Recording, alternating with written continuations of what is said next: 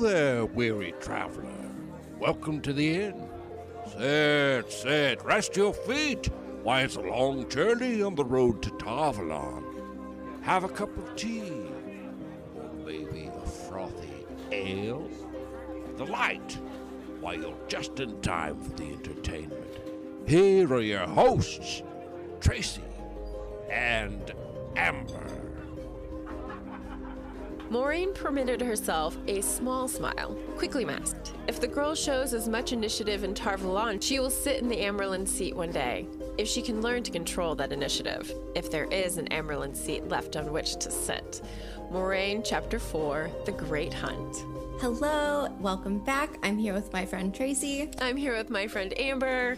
And this is the Road to Tarvalon, a Wheel of Time podcast. Today we're going to be talking about the Amerlin seat. And throughout the ages, the Aes Sedai have played an important role in nearly every significant event within the Wheel of Time. So today we're going to be taking a look at the history of the Amerlin seat from the time after the breaking of the world and up until the Third Age, where we start off and end in the series. Same procedure as usual, no spoilers to start out, and then we'll get into the nitty-gritty after the break.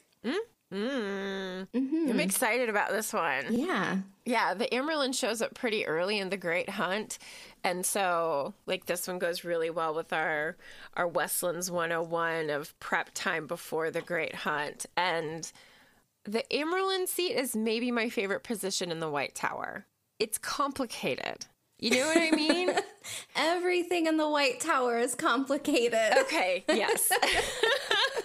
100% true.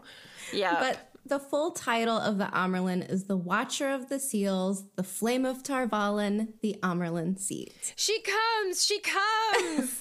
Did you see the Madeline Madden post? She posted on Twitter that she was researching vibrators. And all I could think of is what they say when the Amerlin receives the stole. That would be such a good like gag reel kind of thing to do for this show. She walks in, she comes, and instead of her stole, she's carrying a vibrator. Hang on, guys. Yeah. Anyways, that's adorable. That's Yeah. adorable. Okay. Maybe that's not supposed to be adorable, but somehow it is to me. Especially thinking about Madeline Madden being the person who's like talking about it. Like she's just really cute. Yes. Do you know what I mean? Yeah. Yes. I'd love to meet her someday. She just looks like the kind of person you could like chill out with. And Amazon Prime. I know you're listening. We know you're listening. We know you're listening now. Tracy wants to meet Madeline Madden. Yep, I sure do. Madeline. That's my Australian accent. It was trash. Let's move forward before you have more trash accent moments. Yeah. It really wasn't bad, though. Don't beat yourself up about it. Thank you. You're welcome. So one of the things with this full title being Watcher of the Seals, I didn't understand this, and I feel kind of stupid for not getting this until now, that the seals that she's watching over are the seals to the Dark One. I think it makes sense that the Amerlin would be the person who would have guardianship of these incredibly important seals. And then she also, this is probably not how the Keeper of the Chronicles wants to be referred to, but she does have her very own sidekick of her choosing. And generally, the Keeper of the Chronicles, which is the title of this person who like sits at her side and helps her with things, they're generally raised from the same Aja. So they have a similar background. They'll have more of a connection on how things... A little more of a camaraderie. I think so, yeah. And I feel like in the position of the Amerlin seat, you really need to have someone who 100% has your back if you can get that person there. You know what I mean? But it's not required it's that not they required. Are of the same Aja. No, it's just strong tradition, and we know how the White Tower feels about strong tradition. Tradition. Yes. that. Is that where we move on to the history? Well, I think the only thing that I had adding to that is that she is the perceived leader of the Aes Sedai, raised from one Aja, but required to be of all Ajas. And of course, that's easier said than done in some cases. I mean, a lot of times an Amyrlin doesn't become an Amyrlin until she has spent decades to centuries as an Aes Sedai. So being part of like one group in particular for a while and then having to oversee everyone, I bet probably has its challenges, and throughout the 3,000 years probably did not always go the way that it was supposed to. I can't pay attention to anything you're saying. Sorry about that. Also, throughout the centuries, it's definitely arguable that the Hall of the Tower, which is kind of like, I feel like the best way to think about it is like a parliament or a Congress or something where you have almost a separation of powers, if you will. So the Hall of the Tower has sitters. There are 2 or 3 chosen from each Aja, and frequently the power that should belong to the Amyrlin is usurped by the Hall of the Tower. It can happen. It can happen, and it does, as we find out as we get into the history. And also that the sitters receive roughly the same level of respect, maybe just a smidge under what's shown to the Amyrlin and the Keeper. They're quite the posse. They are. I don't want to mess with them. If you mess with one of the sitters, then the Amyrlin's gonna be coming for you. Do you know what I mean? Watch it. Yeah. Unless, as happens, the Hall of the Tower doesn't give a shit about the Amyrlin and is like, you fight your own battles, or vice versa.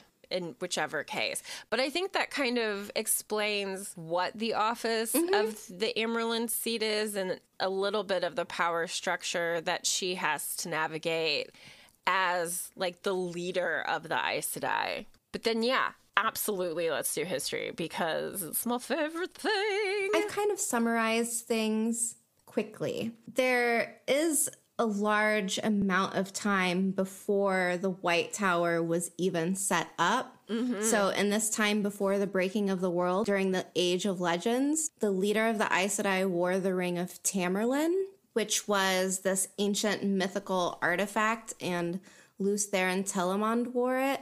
But there's not a lot of information about it. I was going to ask, I've never thought about this before. Is it any kind of a power? It's a possible ter'angreal, I think. Okay. That might be something that we can look into a little bit later. But as far as the Tamerlane being Tamerlane instead of Amyrlin, it's obviously a little bit different in the Age of Legends because there were male Aes Sedai. So this position, I guess an open position to either sex. So yeah, I think so. And as the seal on the Dark One's prison broke open and the War of the Shadow raged, times were very violent. So the focus of Aes Sedai during this time kind of shifted to a militaristic role. And then after the breaking of the world, the organization of the Aes Sedai actually collapsed. Yeah. There was real chaos everywhere. The groups were broken apart. Some went one way, some went another way. They were fighting, Shadow Spawn and Trollocs and Dreadlords. And male channelers who were losing their minds. Exactly. So this is just kind of a chaotic time in history for the Aes Sedai. Definitely. After the breaking of the world, about 98 years later, Tar Valon was established as the headquarters for the Aes Sedai, who were reestablishing and reorganizing themselves. The Hall of the Tower is chosen to advise Elisane Tishar, and this was the very first Amyrlin seat. With the mention of Elisane, we, as the first Amyrlin seat, it feels pretty natural to just move into notable Amyrlin. Gosh, why is Amyrlin so hard to say sometimes? Amyrlin. Notable. Simon always makes fun of me for how I seats. say my A's. Yeah. How does he say his A? Like the British way. I was going to say, does he have like a British inflection to it? That's adorable. So let's see here. Oh, yeah, this is perfect because then you can talk about Tetsuan. So Elisane is credited with being the first Amyrlin, and this is 47 to 98 AB / after the breaking, just for a time frame. She was at the head of the leadership that chose to build a new city dedicated to the reformed, male-purged, of necessity, Aes Sedai. They chose the island of Tar-Valon and used the One Power to work with Ogier builders and create a city filled with architectural wonders. It is mentioned that the Amyrlin seat is established at this time and that Elisane, as I've said 2 or 3 times already, and Amber said... She is established as the first Amyrlin, and it's expected that she had actually been Amyrlin for several years before her death. So she got to at least enjoy it for quite some time, it sounds like. Yeah, and I love that she was the person who like came in and was like, this is where we're setting up.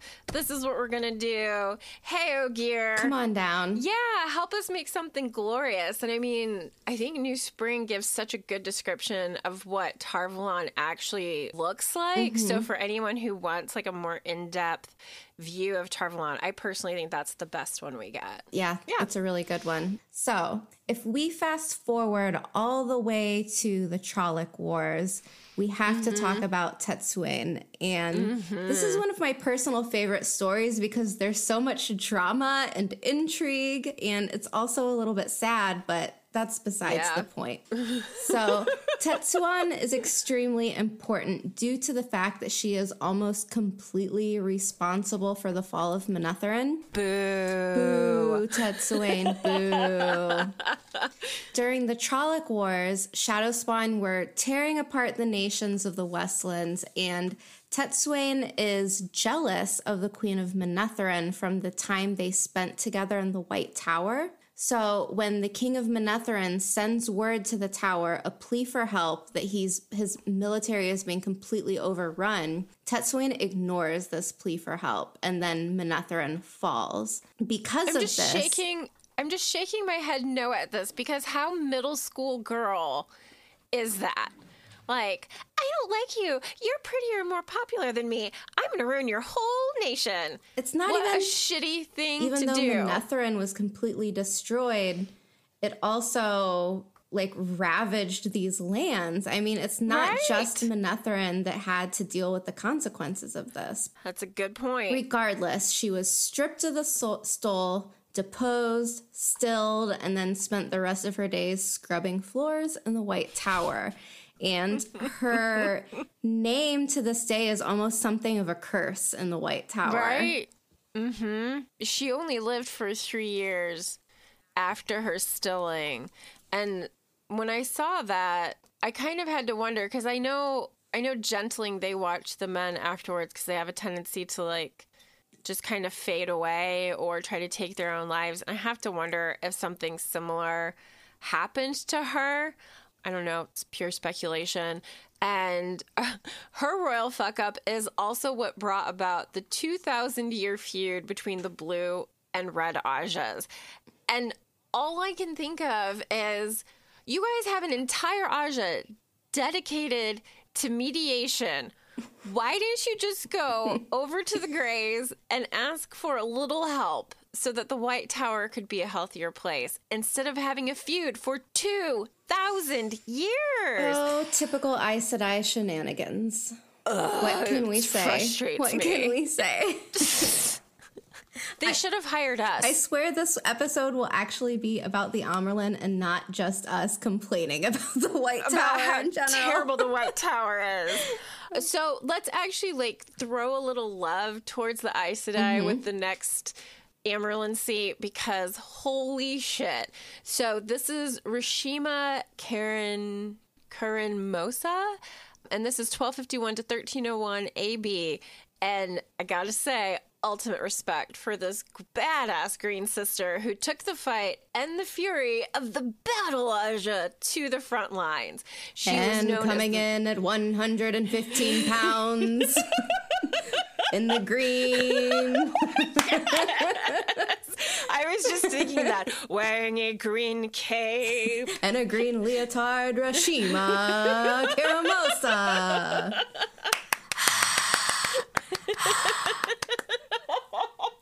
Sorry. No, I loved it. I mean, and she deserves that. She deserves that. So she was known as the Soldier Amyrlin and personally led the Tower armies against legions of Shadowspawn and Trollocs and all kinds of bad stuff during the Trolloc Wars. Her victory at the Battle of Maegond, a key defeat that led to the ending of the Trolloc Wars, was also the moment of her death. And this was in that list that you sent to me. It said her body was discovered after the battle, surrounded by her 5 warders and a vast wall of Trollocs and Myrddraal, which contained the corpses of no fewer than 9 dreadlords. And all I have to say is, fuck yes! This is what I expect from the Green Aja. I'm trying not to clap right now because I don't know, I don't want to be that annoying person clapping on my own podcast. I don't know. No, I do it. Do it. Do it. Clap. She deserves it. We get so many cool stories throughout the history of the Wheel of Time. And of course, the most badass sounding Amyrlin we don't get to see. I know. I read over that and I was like, oh my God. I mean, that is one of our biggest complaints about the Green Aja is that they aren't out there doing those things. This Amyrlin was like, you know what, guys? Battle Aja all the way. And like her death, I love that they said a vast wall of murder. I mean, can you imagine what an Aes Sedai and 5 warders could take out together? Well, it's pretty impressive to be able to take out 9 dreadlords. I mean, these are channelers for the Dark One. So that alone is a feat. Yes. It's amazing. So that one, like, she actually kind of gave me chills when I was reading about her. And I was like, I have to. Everyone needs to know about her. Rashima, this one's for you. Mad respect. Love it. Yeah, that's all I had on her. Did you want to do Serenia? Sure. Serenia Latar. And this was 276 to 306, the New Era. And she was of the Grey Aja and unfortunately died in Altara after negotiating an end to a civil war. Whew. I was reading over this yesterday and...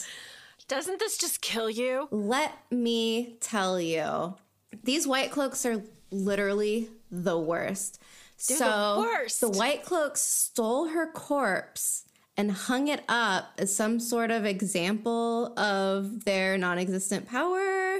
But she was the only Amyrlin ever hanged by the Children of the Light. And it makes me curious as to what exactly went down, who exactly was responsible for it. Do you know what I'm saying? Like, which Captain Commander of the Children of the Light was it during that era? I would like to look and find out. And I'm also curious as to how they got their hands on her corpse. Like, I can't imagine that the body of an important person like the Amyrlin would not be, like, watched over even in death. So how... After negotiating to end a civil war, she was negotiating. She was trying to help end war, but no, we're just going to hang her in a tree. The White Cloaks are the worst. They're the worst. Fucking hate White Cloaks. So I think those were all the ones that I had listed out for notables. Did you have... There's so many. You can find it online. There are lists. And if you're ever bored someday and want to do that, but we just grabbed a few that we appreciated the stories from. Yeah. Or were disgusted by. Exactly. The next section I'm really excited about. I like what you've labeled this section a lot. Yes, I laughed at myself when I typed this out. So the next section is Bad Amyrlin. No stole for you. Here. Take that. Because although she is considered the most powerful leader of any institution in the Westlands, the Amyrlin Seat is not above the law or the application of those laws by other sisters, including sitters of the hall. And throughout the 3,000-year history, there have been multiple deposed Amyrlins, and we just put a few in here to, like, chat over. Yeah, just a quick side note. So usually within the White Tower, the Amyrlin is on top of the ladder, I guess. And then you have the sitters, and you also have the deference system, which is important to talk about because we've brought it up many times before. But if you are one of the sisters that are able to channel to a higher amount than another sister, then technically you are at a higher position, kind of. So if this Aes Sedai who is stronger than you tells you, hey, I want you to make notes for me while I give a lecture on something, you can't really say no to this person. No. Your power level kind of dictates where you stand within the tower. And the only person who's not really affected by this is the Amyrlin and usually the sitters. It can get a little bit tricky too, because if the Amyrlin sends word to you, maybe you're out in some country doing some, I don't know, helping one of the kings or queens, and you get word from the Amyrlin, you should technically have to do whatever is dictated to you from the Amyrlin. Yep. With this deference system, it's hard to know exactly what your power is because some Aes Sedai can know what your future strength will be, like your potential strength. So it's kind of like, I don't know, it's really questionable how they have to think about all this stuff and keep it in order. Yeah. And then you also can take into consideration as well the head of the Ajas. Yeah. So you have that as well. And how does the head of the Aja, how do they have influence over the sitters for the Aja? Like, are the sitters actually choosing what they want, or is the head of their Aja telling them what they can and cannot do? Because wouldn't they have to be deferential to her in some way? Like, it creates an environment for a lot of backstabbing, I feel like, and bickering. And does that ever happen? Oh my God, ladies, calm down. Man. So I think we already talked about Tetsuan. She was deposed. And then the next one also of the Red Aja is Bonwyn. And she decided to have a pissing contest with Arthur Hawkwing. And, you know, they just needed to know who was the more powerful ruler in the Westlands. Hawkwing laid siege to the White Tower for 20 years, and Bonwyn's level of crazy led to a critically endangered White Tower, followed by her being deposed, stilled, and forced to muck out stables for the last 4 years of her life. Yeah. And she, like Tetsuan, was also replaced by a sister of the Blue Aja named Dian Arimon. And just to rub a little salt in the wounds of the Red Aja, Dian becomes known as one of the greatest Amyrlins of the Third Age. So what did she do? Do we know what she did? I think she was able to, first off, she was able to stop the siege with Arthur Hawkwing, but also after the collapse of Arthur Hawkwing, it was also, like, his death, it was also the collapse of what he had pulled together. So I believe she was able to kind of step in and help with some political maneuverings. And she was very deft at managing the White Tower and the Hall and being aware of the things that were being kind of thrown at her as distractions or to undermine her power. She was just kind of the whole package, it seems like, and really was at a moment where the instability of what happened post Hawkwing allowed the White Tower to establish a new level of dominance over the Westlands. So I think that's what puts her at this point of being like a super badass. Okay. Yeah. Makes sense. Yeah. And this is really just a hypothetical, but why is the Red Aja so good at being really bad? It almost feels like maybe it's because they're the only Aja that are truly all dedicated to the exact same thing. Ooh, what an interesting point. I mean, the Yellow Aja has different specialities. The Browns would be studying whatever their calling is, so they would kind of work together but work separately, I'm assuming.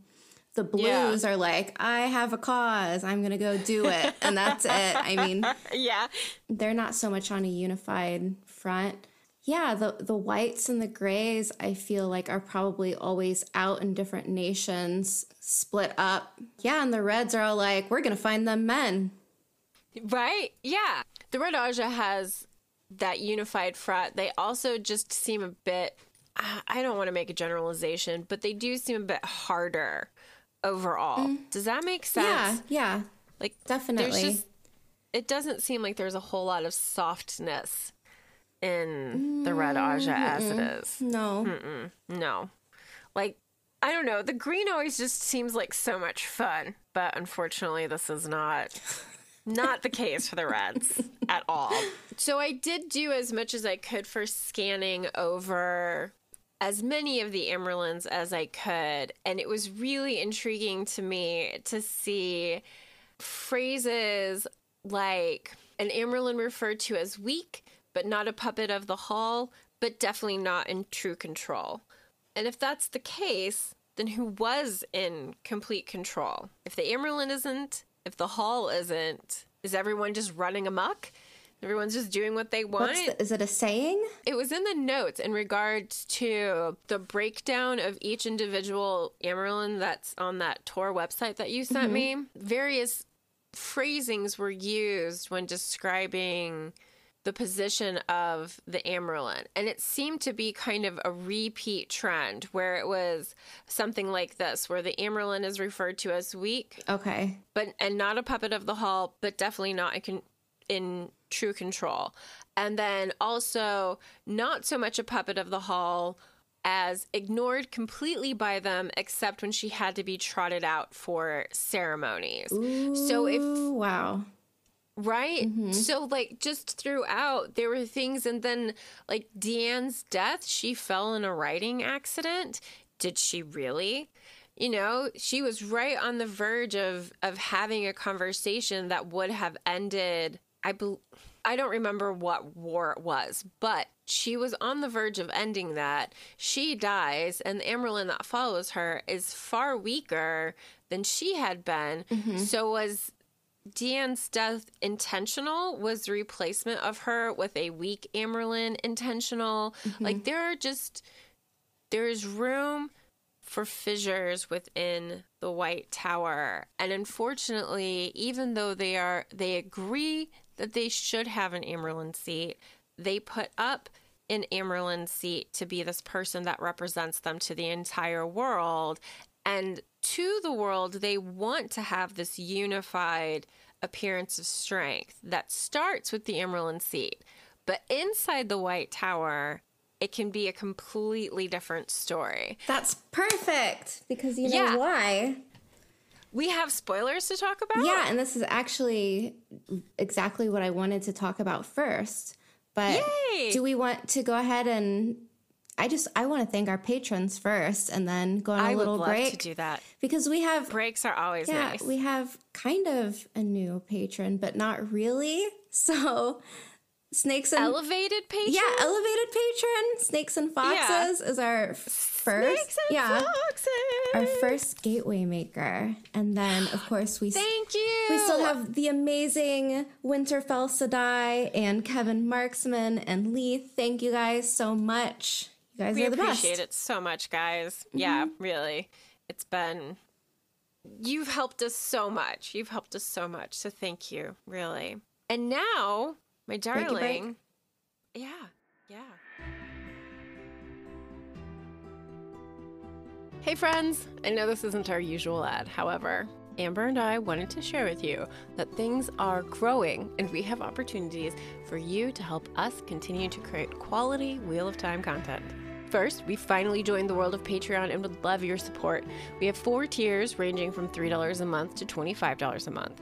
To thank you for your support, there are perks for each tier, including exclusive merchandise not sold in our Threadless shop.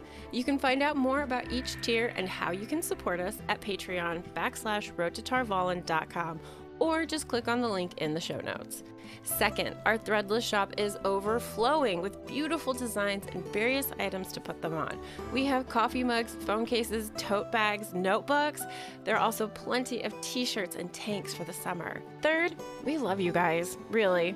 Thank you for all the support you have given and for keeping us company on the road to Tar Valon. Did we have anything other than what we've already talked about to add to the non-spoiler section? No? Cool. Then let's move on. Okay.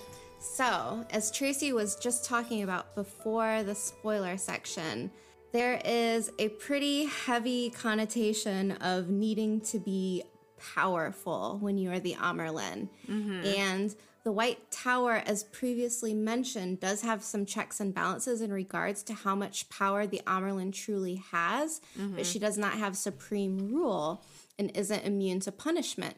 But there's always a but. There's a lack of organization and stability that was lost during the Age of Legends, and it kind of makes me think about something similar to when a nation's government is toppled in a regime change. They're trying to build the pieces and put things back together, but as the Aes Sedai took this militaristic role in the War of Power before the breaking of the world, it's kind of fair to argue that after the War of Power, during the rebuilding, they kind of kept this dogmatic attachment to being seen as outwardly strong at all costs. And the Amyrlin most of all. And when we see these Amyrlins who are kind of, I'm doing air quotes, considered weak, things usually don't end up very well for them. No. And it does seem to be like a pattern. Like you have several Amyrlins that come through that are weak and the Hall has more power, and then an Amyrlin will come in that's really strong and wrest the power away from the Hall back to the Amyrlin. And while that continues to happen back and forth, it's not something that they ever let the world outside the White Tower see. Even Tar Valon, like within the city, they don't see this. They just see that unified exterior that the White Tower is willing to put on in order to maintain that appearance of power. Yeah. It feels very militaristic, and I know that we've talked about that before, how they kind of run the White Tower like drill sergeants, you know? Yeah. The imposing of deference and rank, it does very much have that feel to it. And this was something that you had put, but I moved it to the spoiler section because... So I didn't know this because like I said, I just realized that the Watcher of the Seals is the Dark One's seals, but the Amyrlin actually hasn't known the real location of the seals since the Trolloc Wars. Whoops. I have words to talk about this later. This is one of those parts of the story that I just cannot get over. You know what, though? I just had like a Lord of the Rings thought moment. Are the seals of the Dark One's prison kind of like the one ring that wants to find its way to a place where someone's gonna break it? Like, is it possible? I don't know. It's just a weird, random, off-the-cuff thought. I've maybe watched the extended versions of Lord of the Rings. Sentient seals. Yeah. You heard it here first. Yeah. Finding their way. Yeah. Trying to let the Dark One free. And I mean, job fail. What happened? What happened? You're the Watcher of the Seals, the flame of Tar Valon, and you lose the seals? How? How did this happen? I try not to think about it too much because it's just another one of these situations where I'm like, dang it, Aes Sedai, come on. Right. Come on. Good point. They're so concerned with outward showing strength that issues like this will never be resolved because it can't come to the light of day. When Tar Valon was too late to save the kingdom of Malkier, instead of saying, hey, we couldn't make it in time, we're sorry, they would rather everyone think that they just didn't feel like coming and helping. Yeah, they didn't even make an attempt. Like, Yeah. if you can't guarantee 100% success, then we just didn't even do it. And I just don't think that that's the right approach. There have got to be better ways. We talked about this enough. Yeah. We have an entire episode yeah. where we whine about the White Tower. Let's get back to So despite the outward confidence and strength, and despite clinging to tradition showing no signs of weakness, there were plenty of occasions where Amerlins were exiled or outcasted or just straight up murdered. So true. So true. So I came up with like a small list of what I like to call the get the fuck out Amerlins. And the first one that I came across is Katala Lukenval. And she's a 197 to 223 NE, Yellow Aja, super arrogant. It was rumored that she had died, but she actually resigned. And that's not right either, because she was actually forced to step down, which is somehow different than being deposed. And I think what I figured out on this one is that with the forced resigning, they don't actually still this Amerlin. She's allowed to keep her connection to the power. She just has to get the fuck out. So she becomes exiled. And in this is one of the secret rebellions of the tower, only found in the 13th depository, and half the hall was exiled with her. And if you don't know what the 13th depository is, it's like the guarded section of the library, basically. Yeah, this it's is the not restricted information section that anyone can just walk in and be like, "Oh, I'm going to take a look at this." You need a very high position, and So these secret rebellions have been hidden inside this secret collection of records because the White Towers. Of course they are. I know. God. Okay. So she was actually kept under guard until her death, and she was followed by someone from the Grey Aja, Elise Strang. And in the thing it said, like the document, it said, who literally had to beg to get most of the things she wanted from the hall. So they took down one super arrogant, but that arrogance made her a threat.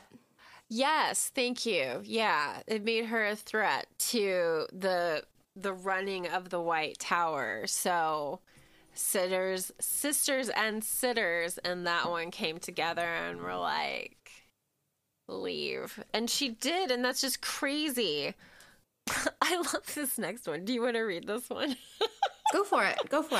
Okay, so the next one in here is Doniela Aliven and 306 to 332 NE. One of the other things that I noticed about this is that it seems on average most of the Amerlins rule for 30 to 40 years.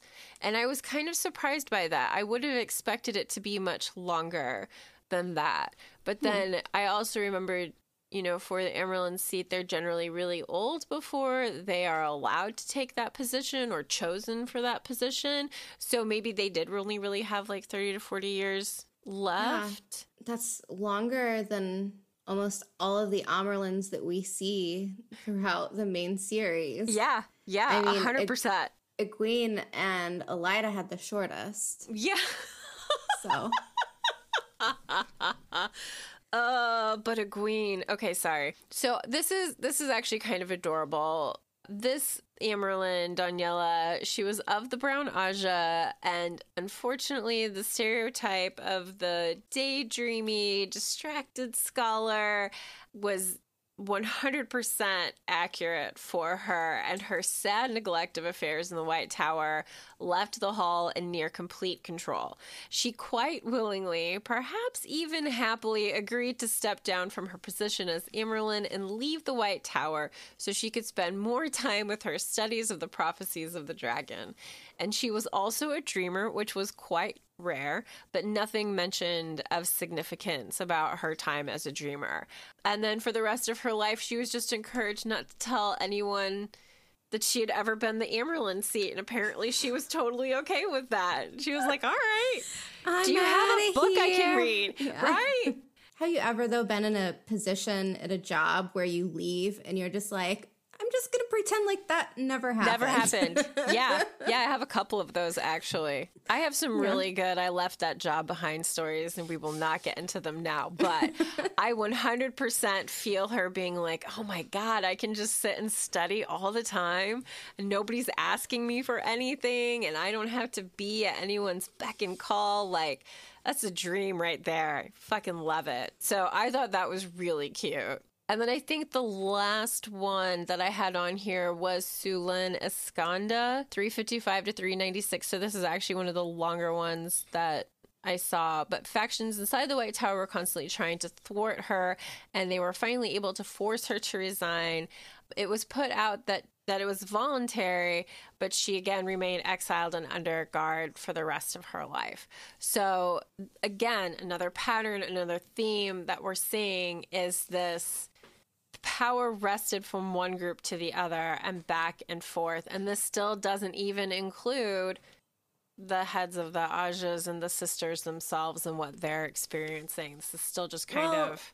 Remember the Dusty Wheel episode, we were talking about the binders. And now I'm just curious, is it because that these people were so messed up that they really had to control them, like with something like a binder, which is kind of akin to compulsion when you think about it? But yeah. Did they really need that? Or were they that big of a mess that they were like, all right, guys, like nobody can get their shit together. You've been binded. You've been binded. But you can't lie. But you can't attack each other. Okay, that can't be, because they said that was dealt out for the most like repugnant crimes. And I don't see, just some squabbling being caused for that. But at the same time. Yeah, but that would be in like the beginning of the Third Age. It would be different, wouldn't it? Because like they don't really use binders in the same way. They don't even know what a binder really is, it seems like. The oath rod.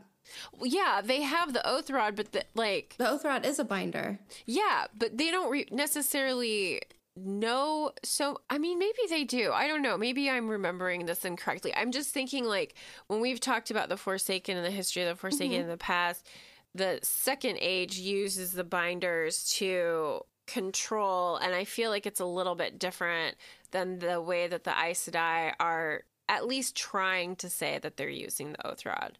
Does that... Like, they almost feel like it's a much more rare thing to be used, even when we see that there's like another one that Galena has to swear on to fucking Savannah or whatever. So there are definitely multiples of them. You would think, though, after all of this time, they would be able to get things together. But again, you think they have their shit together. So, but in some ways it is, because that's exactly, the Amyrlin is supposed to be the top authority. And because she frequently is not, does that mean that we have more opportunities for further breakdowns of the internal structure? And I think the answer, as we've seen over and over again, is yes. Like, they don't even respect their own laws and things that they put into place. And I mean, they have learned over centuries how to bend the truth to their will, which means that they know how to bend laws to their will as well. I mean, that's like... And we can talk about that when Elida does her thing with Swan. Well, they've had how many thousands of years to practice? So. Yeah. And I mean, things get passed down from one sister to another, secret weaves inside the various Ajas. Like, who knows what the sisters can all do and not do, because they don't even tell each other. I think that the Age of Legends did a much better job of having a unified hall of servants, because they allowed for such fluidity between the Ajas. You weren't stuck doing one thing. You weren't stuck being in just one particular group. You could flow back and forth and exchange ideas, or and you open weren't being communication. Told what to do. Yeah. Yeah, yeah. And I don't think that the Tamerlane really behaved in the same way that the Amerlin does, you know? So I think so much of like what makes the White Tower shitty is also why being the Amerlin seat is a shit job. Yes, that's exactly what I was going to say. Yeah. So I think that they are absolutely connected. Yeah. Good. But then we also have like more secretly deposed, exiled, and murdered Amerlins. And this is where like the Black Aja comes in as well. So yeah, we basically find out somewhere around like a little after halfway through the Eye of the World that Ba'alzamon said that he's been basically corrupting the White Tower for thousands of years. He might be talking smack. We don't know for sure. I'm sure he, doesn't tell the truth all the time. Yeah, I have a feeling you're right. But he also, from what we know as far as what goes down in New Spring and how long some of these Black Aja members are still in the tower from the time we are in New Spring till the Third Age, where we or not the Third Age, from where we start out in the main series. I wouldn't put it past the Black Aja to have already been having women in the tower after the War of the Shadow. Absolutely. I feel like as soon as the White Tower's establishment, they would have Black Aja members in there. Yeah, the infiltration would have been fast. Yeah, like I don't think that there would have been any kind of respite for a group of people coming together who have the potential for so much power and sway over everyone, really, because the nations change quite a bit in that 3,000 year time frame, and so they've been present through all of it, which is pretty crazy. Yeah. So this one, again, secretly deposed Amerlin Xian Chunla. She was raised from the Green Aja. And this is another one where it went into the super secret info kept in the 13th Depository. She's actually considered guilty of causing the Third War of Garen's Wall. And I don't know what that is. Do you know what that is? I do. Oh, would you tell me? There's not a lot of information about it, but it was a war somewhere in the north, I believe. And there's a theory about it, but I can tell you after you go with the basics, I guess. Okay.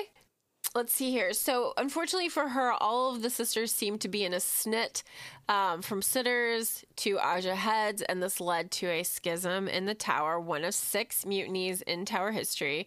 Xian and the entire hall were put down and sent into exile. There is some evidence that she was actually assassinated, that she was smothered in her sleep by her guards, which I think is... That's wild. Yeah.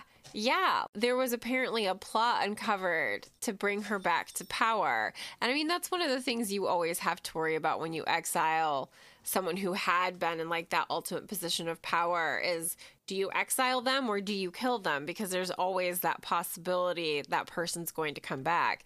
And in this case, it was pillow smothering time. Oof. Yeah, awful. This theory is basically that the cause of this whole military conflict was actually caused by the Hall of the Tower overruling her by authority, by decree.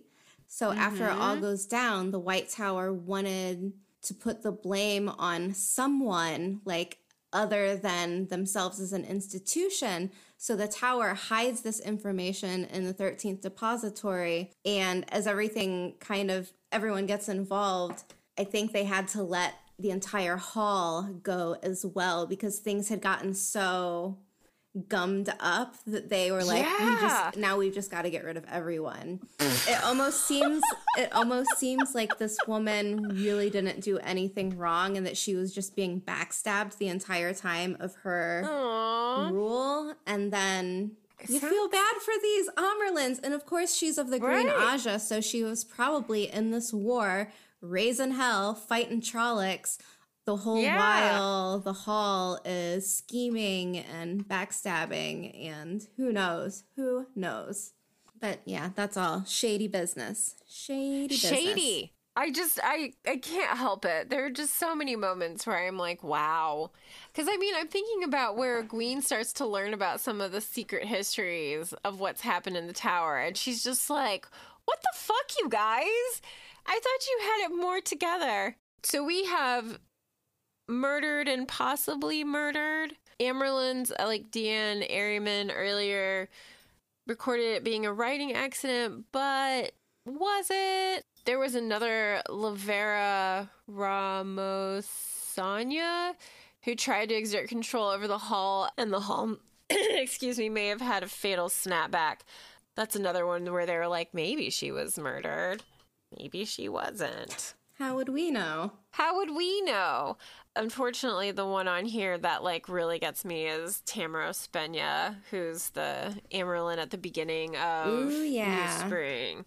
And she is taken out by the Black Aja, and we know that for fact. That's why I put her first. So we are heading into actual Amyrlins from this series now. Until this point, these are all just women that we've learned about from the history, but now we're actually in it.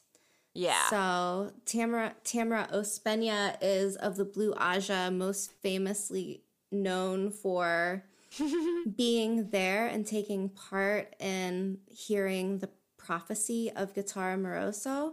So this Amyrlin holds a special place in my heart, and I love that she's kind of ruthlessly clever. Mm-hmm. And even Moiraine has this absolutely heartfelt eulogy moment for Tamara, where if you want a good cry, go ahead and read that passage. Right, yeah. So here's what I'm thinking. The Black Aja had to have gotten their knowledge from her. Yeah. She was most likely tortured for this information, which she overheard from Guitarra Moroso? Is it Moroso? Mm-hmm. I think it's Moroso. Whatever. Okay. It's Guitarra. We know that for sure. Yeah, from Guitarra. So Siuan is in the room with Moiraine and Tamara. And Guitarra says the prophecy, and everyone's like, uh-oh. And then Guitarra drops dead, and Tamara has to, I guess, consult and figure out what she's going to do now with this information that has just been overheard by two accepted. So... And her keeper's dead. And her keeper is dead. So, like, her closest confidant, comrade is dead. Yeah. And this huge weight. Oh my God. That's how I feel. So Tamara is murdered by the Black Aja. Straight up. No question about it. And they are able to wiggle this information from her.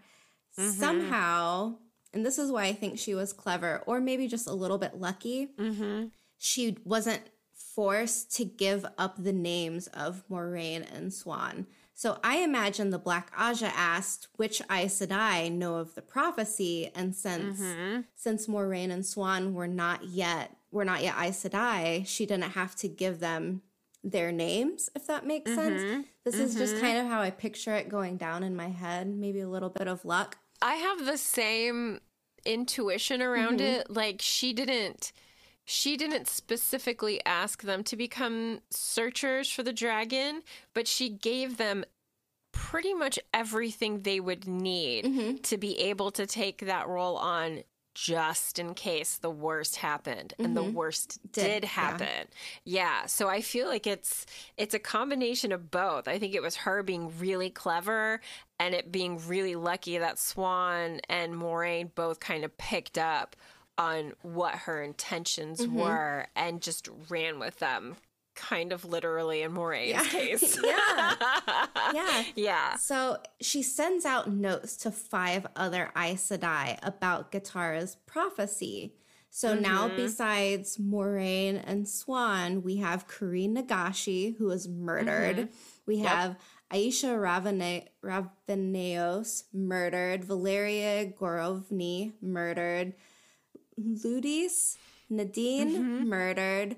Mylan Arganaya, and this is a good one because supposedly she died in her sleep.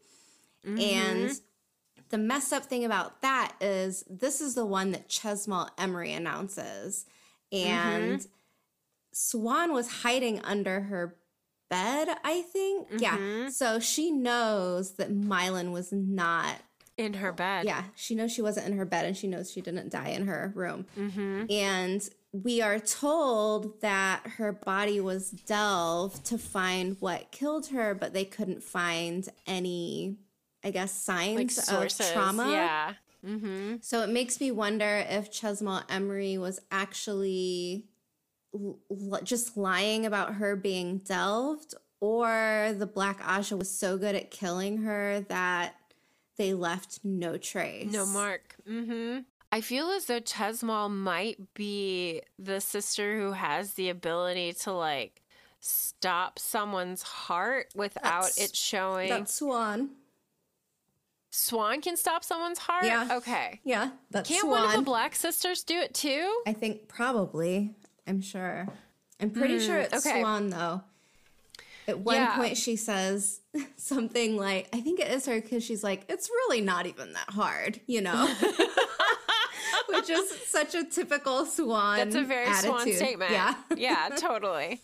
Yeah, I mean, I personally think since it's Chesmal Emery that comes in and announces it, that she's lying.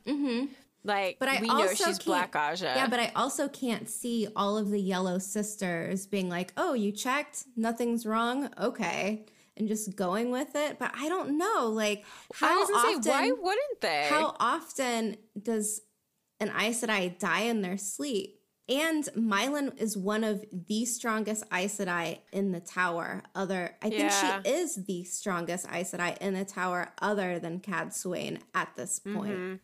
Yeah. So I kind of feel like the Yellow Aja would be like, we're going to have someone else look just in case. Can I double check your work? Yeah. They're Yellow Aja. Right? They know it's important to always get a second opinion. Yeah, right? That's the medical rule, isn't it? Get a second opinion. Yeah. Another side note on this whole Black Aja New Spring situation, and since we're going to talk about her later, we don't have to go too far into it now, but Cadsuane knew about the prophecy. Did Tamara tell her? Was she an undercover searcher? I have so many questions about Cadsuane. Maybe we have to do a Cadsuane 101 or just a Farmatting 101. Or I don't know. That would be fun. I love Cadsuane's inclusion in New Spring because that sent people all over the internet being like, I think Cadsuane is Black Aja. Right? Because she knew of the prophecy. She randomly shows up in the same place, kind of, as Moiraine, and then she's making some very offhanded comments about things that she shouldn't know. Well, and I'm fairly certain that one of the other sisters, that's at least one of the other sisters that's present when Moiraine and Siuan are in the Borderlands is Black Aja for sure. I don't remember which one it is. Yeah. And it would make sense if two of them were traveling together versus one on their own, you know? Right. So, I don't know. I still kind of feel like it's possible. That Cadsuane was Black Aja? Ow! Robert Jordan did all kinds of weird things. Yeah, who knows? but I'm sure it's not really. Okay. But I'm just saying, like, she literally helps fight in the last battle. So I guess, I mean... Ingtar was chomping at the bit to go kill some Trollocs. Maybe she wanted to become Nameless. Cadsuane does not give a shit about anything like that. Anyone's power structure other than her own. No. That's why she's not a dark friend. She's in retirement most of her life. I mean, she does not care. She does not have time for that. I think that she was secretly hunting the Black Aja, and that's why she was there, because she was on the same trail that Moiraine had picked up on with all of these women whose husbands and stuff were dying because they were male channelers. It just looked like strange things going on, luck and bad luck. And I think Cadsuane, since she is also one of the women who, I think she's the one who arrested Logain and possibly Mazrim Taim. But she, even though she's not of the Red Aja, she still was like, you're coming with me, you know, grab him by the ear. I will tell you, young man, young sir. But do you think that maybe she was out looking for false dragons or male channelers? I think you might be onto something with the hunting the Black Aja, actually. Right? Like, I feel as though that would be... I mean, there's hunting, go ahead, sorry. In hunting for these, or maybe not even hunting, but maybe just being on the trail of these male channelers, she noticed that there are other Aes Sedai who are also asking about these men. And that might have ticked her off into something to where she's like, well, what is so interesting about these men that they are asking about it? And that's why she confronts Moiraine about why she's there in Canloom and gives her kind of a stern talking to. But I don't know. Young lady, pour me some. Why aren't you in the tower? She makes Moiraine pour her wine. So anyways. Yeah, no. We can move on if that's okay. Yeah, absolutely. Okay. We're at Siuan Sanche. Is it okay if we just, like, mention how awesome Sophie Okonedo is? I'm going to always say her name wrong. I'm going to figure out how to actually say her name. She's going to be amazing. I just learned she's in Ratched on Netflix, and I didn't know that. You know what? I didn't either. I really wanted to because I like Sarah Paulson and I really like American Horror Story. And is it affiliated with American Horror Story in any way? Ryan Murphy, who does, he's on this project. And so is Sarah Paulson, who's like one of the main actresses. I think she's been in every... Anyway, I wanted to start watching it now that I know that Sophie Okonedo is going to be on there. And again, she's in Flack and she's awesome. She has this amazing presence, but I started watching like some interviews with her and she's beautiful. You know how like the question of like agelessness, how will they make her look ageless? I don't think there's going to be any problem making her look ageless. She already kind of looks that way. What she said about taking on one of the roles was that she put herself fully into becoming the role of who she was supposed to be, and also like how well the scripts were written. So I'm hoping that like she's gonna have... she would be the type of a cast member who would read the books. I feel like you might be right. Yeah, like she seems like she's that kind of person who might just enjoy curling up and reading all of the books just to have... Or just doing this in-depth character analysis to be in this character's brain. You know what I mean? Yes, I think she's going to make a glorious Siuan Sanche, and I'm really excited about that because, like you, she's my...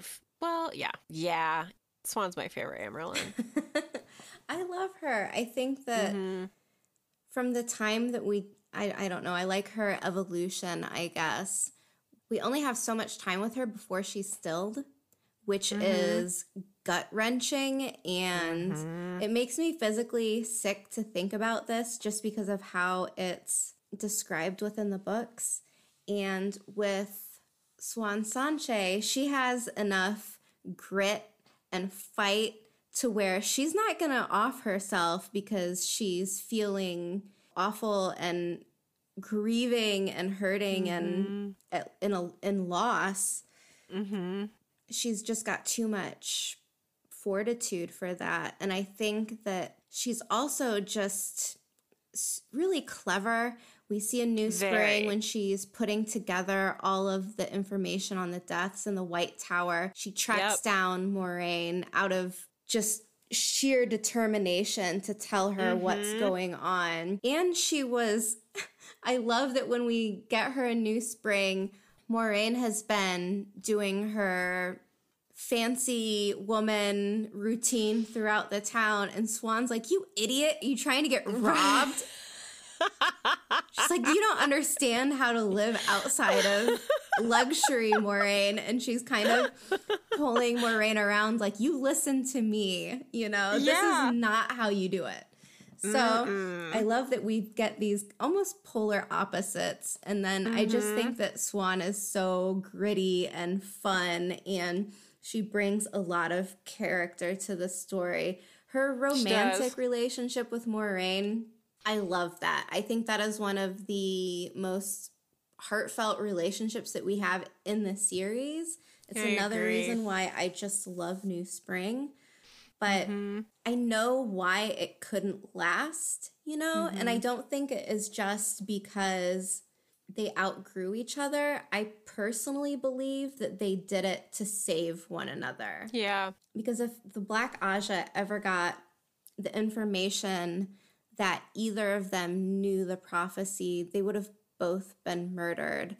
But if they could separate themselves, if one of them was caught, maybe the other would live. And they both put this hunt for the Dragon Reborn first, and they couldn't do it together. Yeah. Too dangerous. And the fact that Moiraine could safely say that Siuan was not aware of all of her activities and vice versa is another way of them being able to save each other. Yeah. So it's really one of the heartache stories. Yeah. They were each other's loves. They were. And I think that it says more that they cared about each other so much that they were willing to give each other up for the other's safety. Yeah. Because that's not an easy thing to do. Their goodbye in New Spring, I really can't think about it without wanting to cry because it's so brief, it's so quick. Like Moiraine doesn't even, like she's like, I'm going on a ride. And Siuan's like, okay. And that's it. Siuan, that's how they say goodbye to each other. Do they even need any words at that point? No, but to walk away and leave a friend like that is painful, and to not get to say goodbye when you really have no idea how long it'll be before you get to see each other. Like that had to have been just heart-wrenching to go through. And I feel for that situation. Yeah. And when Siuan tracks her down and she's just tears streaming down her face, trying to explain to Moiraine about all of the deaths within the White Tower. And she's like, it's the Black Aja, and she's just like blubbering. And you can really tell like they are the center of each other's world. And it's really sad. Yeah. But I love that we get it. I love that we get it. Me too. And then later on, like her relationship with Gareth Bryne. That's an interesting one. I've also been interested in this idea that I've seen online where it's just people goofing, but saying how interesting they would find gender-swapped characters cast. And I was just thinking like, damn, we need one of the 5 great captains to be a woman, don't we? Ooh, that would be fun. Right? Yeah. That's a great idea. Yeah. Elaida?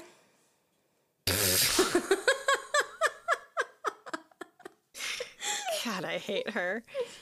What can be said about Elaida? You know what? Go listen to us bitch about Elaida on our episode that's all about her. I mean, really, she's just awful.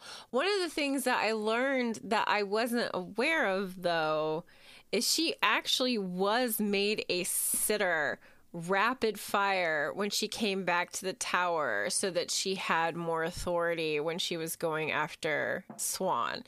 And of course, is it Galena? Who was that? I think it was Galena Caspin. Okay. Who was like the head of the Red Aja, who put Elaida in that spot, but she's also Black Aja. So Elaida is put in place first as a sitter by the Black Aja, and then she tears down Siuan with the help of the Black Aja and doesn't know about it. And it's just, oh, God, she's so awful. She's so awful. Well, this is what the Black Aja does. How many Amyrlins that we know of were they propped up by the Black Aja? Egwene was. Yeah. And I mean, also, how many of them had keepers who were Black Aja? Because Elida, Egwene, not Tamra, but at least one or two Amyrlins who came after her had...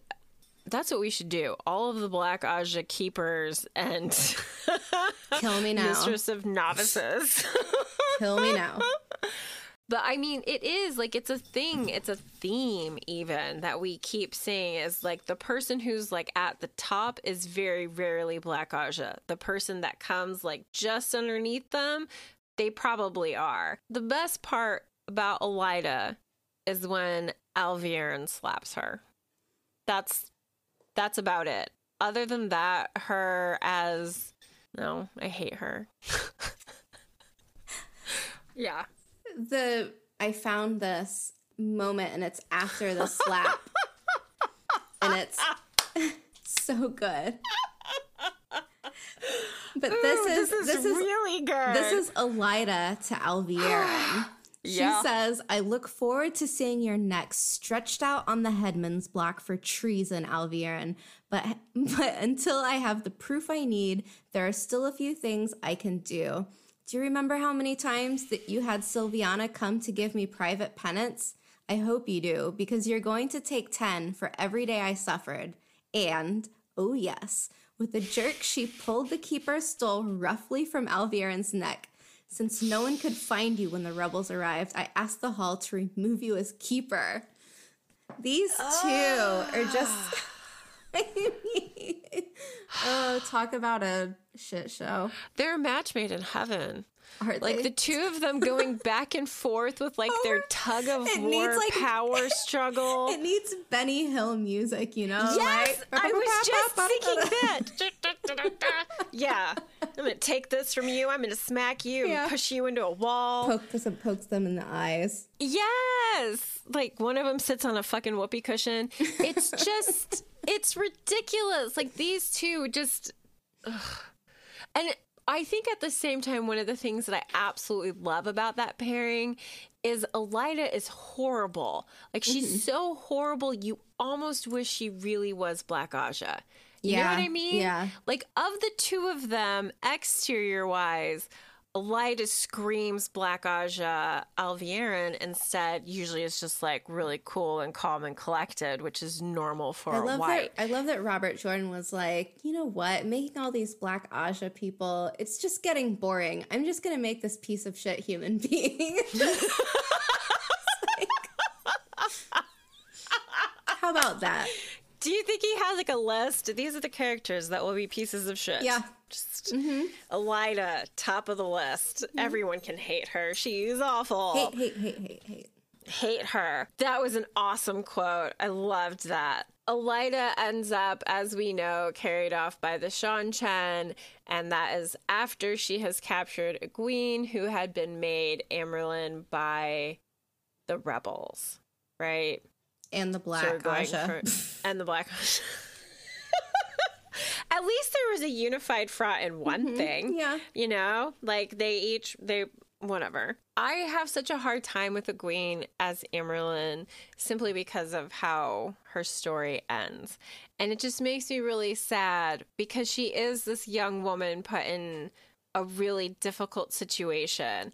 And it doesn't seem fair. I feel the same way about Siuan. At least Egwene gets like a nice send-off with fireworks. That's Siuan true. Sanche is just like dead off screen, kind of. Yeah. And we're like, oh, okay. Well, it was literally like a sentence that mentioned her death. And I was like, but Egwene gets basically pages. She's got some cool weaves probably named after her now. People are going to talk about her forever. Siuan Sanche is just going to be the woman who got stilled, got healed, but was still never strong after that. Like, that's her story. And just died during the last battle. Right. And it makes me really sad. I'm going to rewrite her history. I think you should. Yes. So yeah, Egwene being Amyrlin at the same time as Elida. I don't really know how much of that do you want to talk about other than the fact it makes me sad that she dies. I always go back to the moment where Egwene is the Amerlin, and she's having her meeting with Rand where he's discussing the dragon's peace, I think. Mm-hmm. And she's really upset with him about breaking the seals. And she's like, that's a dumb-ass plan, Rand. But she's adamant that it's a terrible plan. And I understand that because I'm sure she's concerned whether he's succumbing to madness. Right, of course. And in her defense, you know, she is the Watcher of the Seals. Like, it's literally in her job description. Even though she's not the one who has But them. yeah, that's like, I mean, that would be like me telling NASA, you're not allowed to launch rockets anymore because I am the keeper of, I don't know, airspace. Yeah. Yeah, that's better. But it's like, God. Egwene, how many seals do you have on your person at this moment? And is that number above 0? Okay, time to go update your LinkedIn profile because this is just something that, you know, you gotta, we gotta this change. This is embarrassing for you. Yes. Stop it. But to her defense, I understand where she stood in that confrontation. And I get it. But there are also things where I just shake my head, where everyone thinks that Rand killed Morghese, and then Gawain is like, Rand, your friend from the Two Rivers, killed my mother. And she's like, he probably didn't. I'm like, really? That's all you've got? Like, probably not.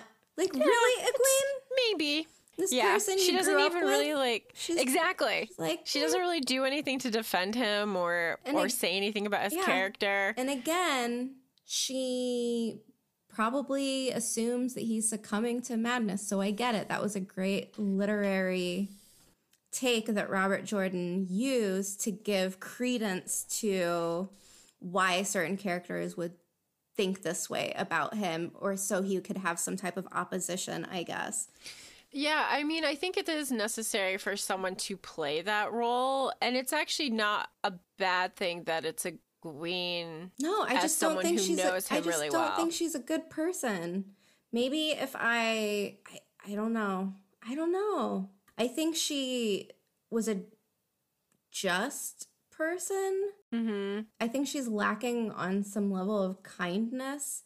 And you know what? We just need to do an Egwene 101 because there's so much that I would love to dive into and re-examine about her character and see what I can find to make me change my mind.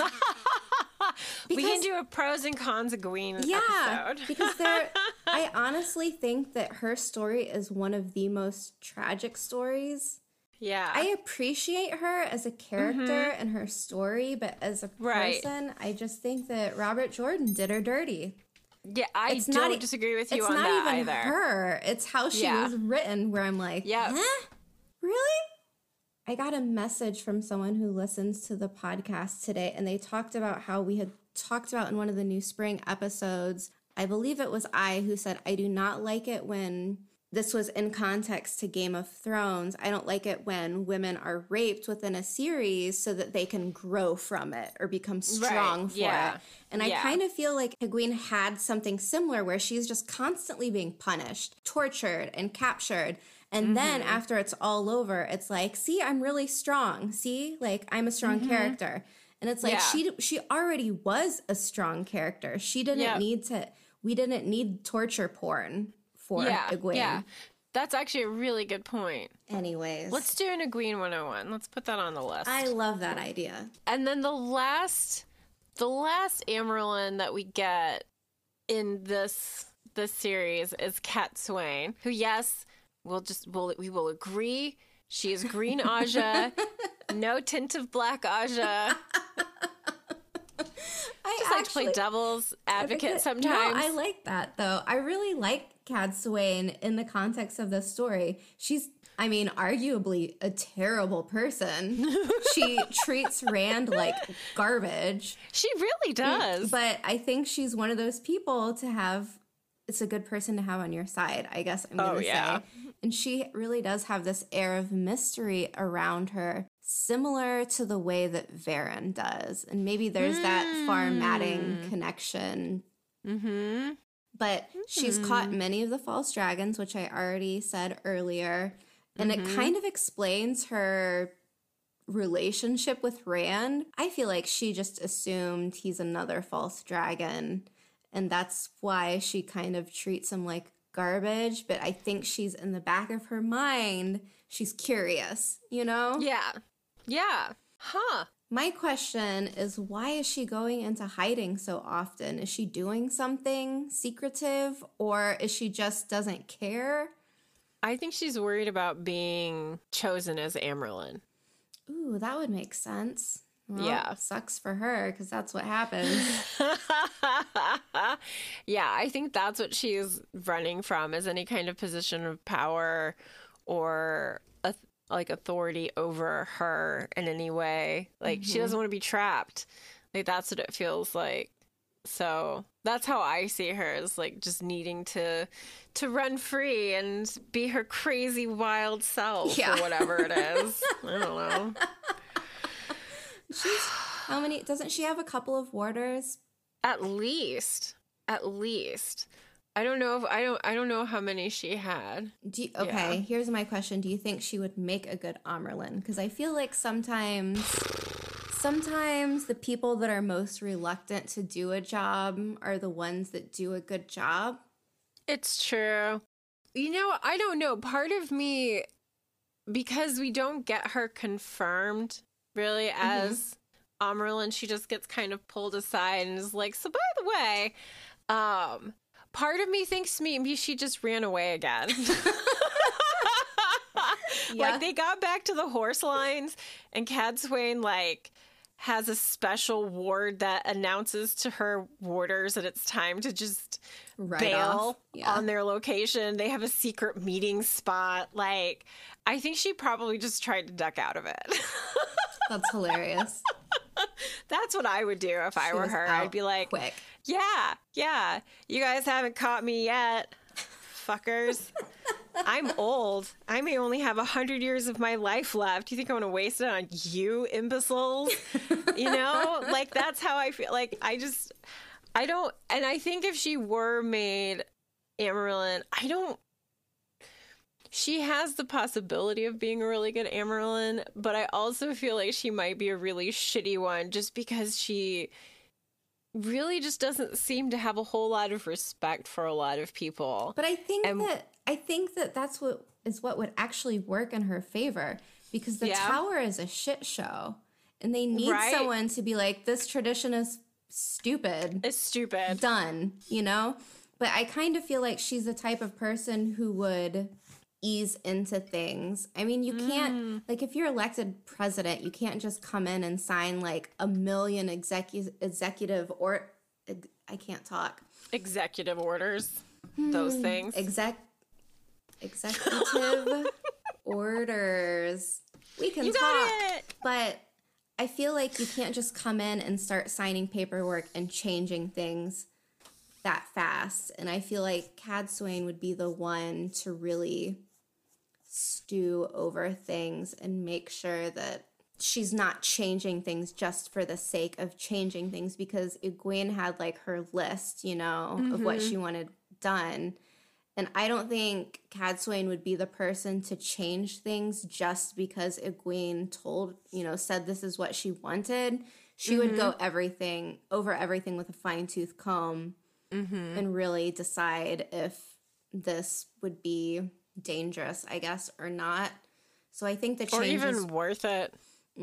So I don't know, but I kind of feel like as much as she wants to be away from the tower, I'd kind of put her in that category of Nynaeve, of the people who know that the tower is just kind of messed up and doesn't really want to be a part of the shenanigans. And I mean, I think that's probably why Cadsuane stayed away for so long as well, is like she got what she quote unquote needed from the tower. She received her training, she got all the way through, became an Aes Sedai, and now she's made the decision to just kind of do what she wants with that. And good for her. Yay. Yeah, like I don't know how I would feel being connected to something like that all the time, especially if they were just always still sending me an allowance and whatnot. That sounds great. It's perfect. Right? I'll be chilling with my warders. Yeah. Drinking pina coladas and Shale Ghoul. Okay. So I did find one thing that I really want to say really quick before we finish. Please. So this morning I saw a post about an unconfirmed report from a website that they will not be linking because it's not suitable for work. And Gotcha. it was for an Amazon casting for a young actress to play a princess and future queen with a reportedly and maximum number of legally allowed years being asked for, which is 6. What does that mean? That this role will be going on for 6 years. Oh, okay. This suggests that Amazon is looking for Elaine Chicond, whose casting for season 1 has not been confirmed yet. And they're also, they envision the show to last for at least 7 seasons. And this is a post that I saw from Geeky Eerie. So if you want to actually see this post, go find her on Instagram or Twitter. Huh. And it's ERI, Geeky Eerie, ERI. But this is interesting, right? If we're getting an Elaine. Yeah. And if they are already saying like for 7 years. Yeah. Maybe that first season's looking pretty good post-production. Right? But that's all I had on that. No, I love that.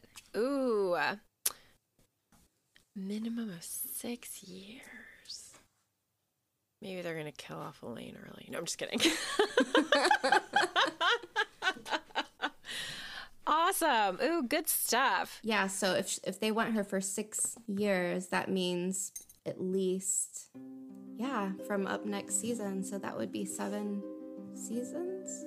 Yeah. Or 6 seasons? Who knows? That's exciting.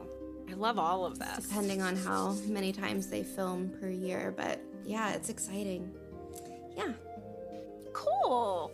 Well, I don't have anything more to add for the Amberlin. I know you have errands to run. Perfect. Yeah. Thanks so much for joining us. We will continue to release new episodes every Wednesday. We would love if you would subscribe to the podcast, leave us reviews, and share us with your friends in the Wheel of Time community. Let us know what you thought of our content. Correct us. Send us things we may have missed. You can find links to our email and social media accounts in the show notes. And if you have the Anchor app, leave a voice message for us to play in upcoming episodes. We also have a website where you can find links to our Discord channel, social media platforms, and merch shop. So until next week. Thanks for joining us on the road to Tar Valon.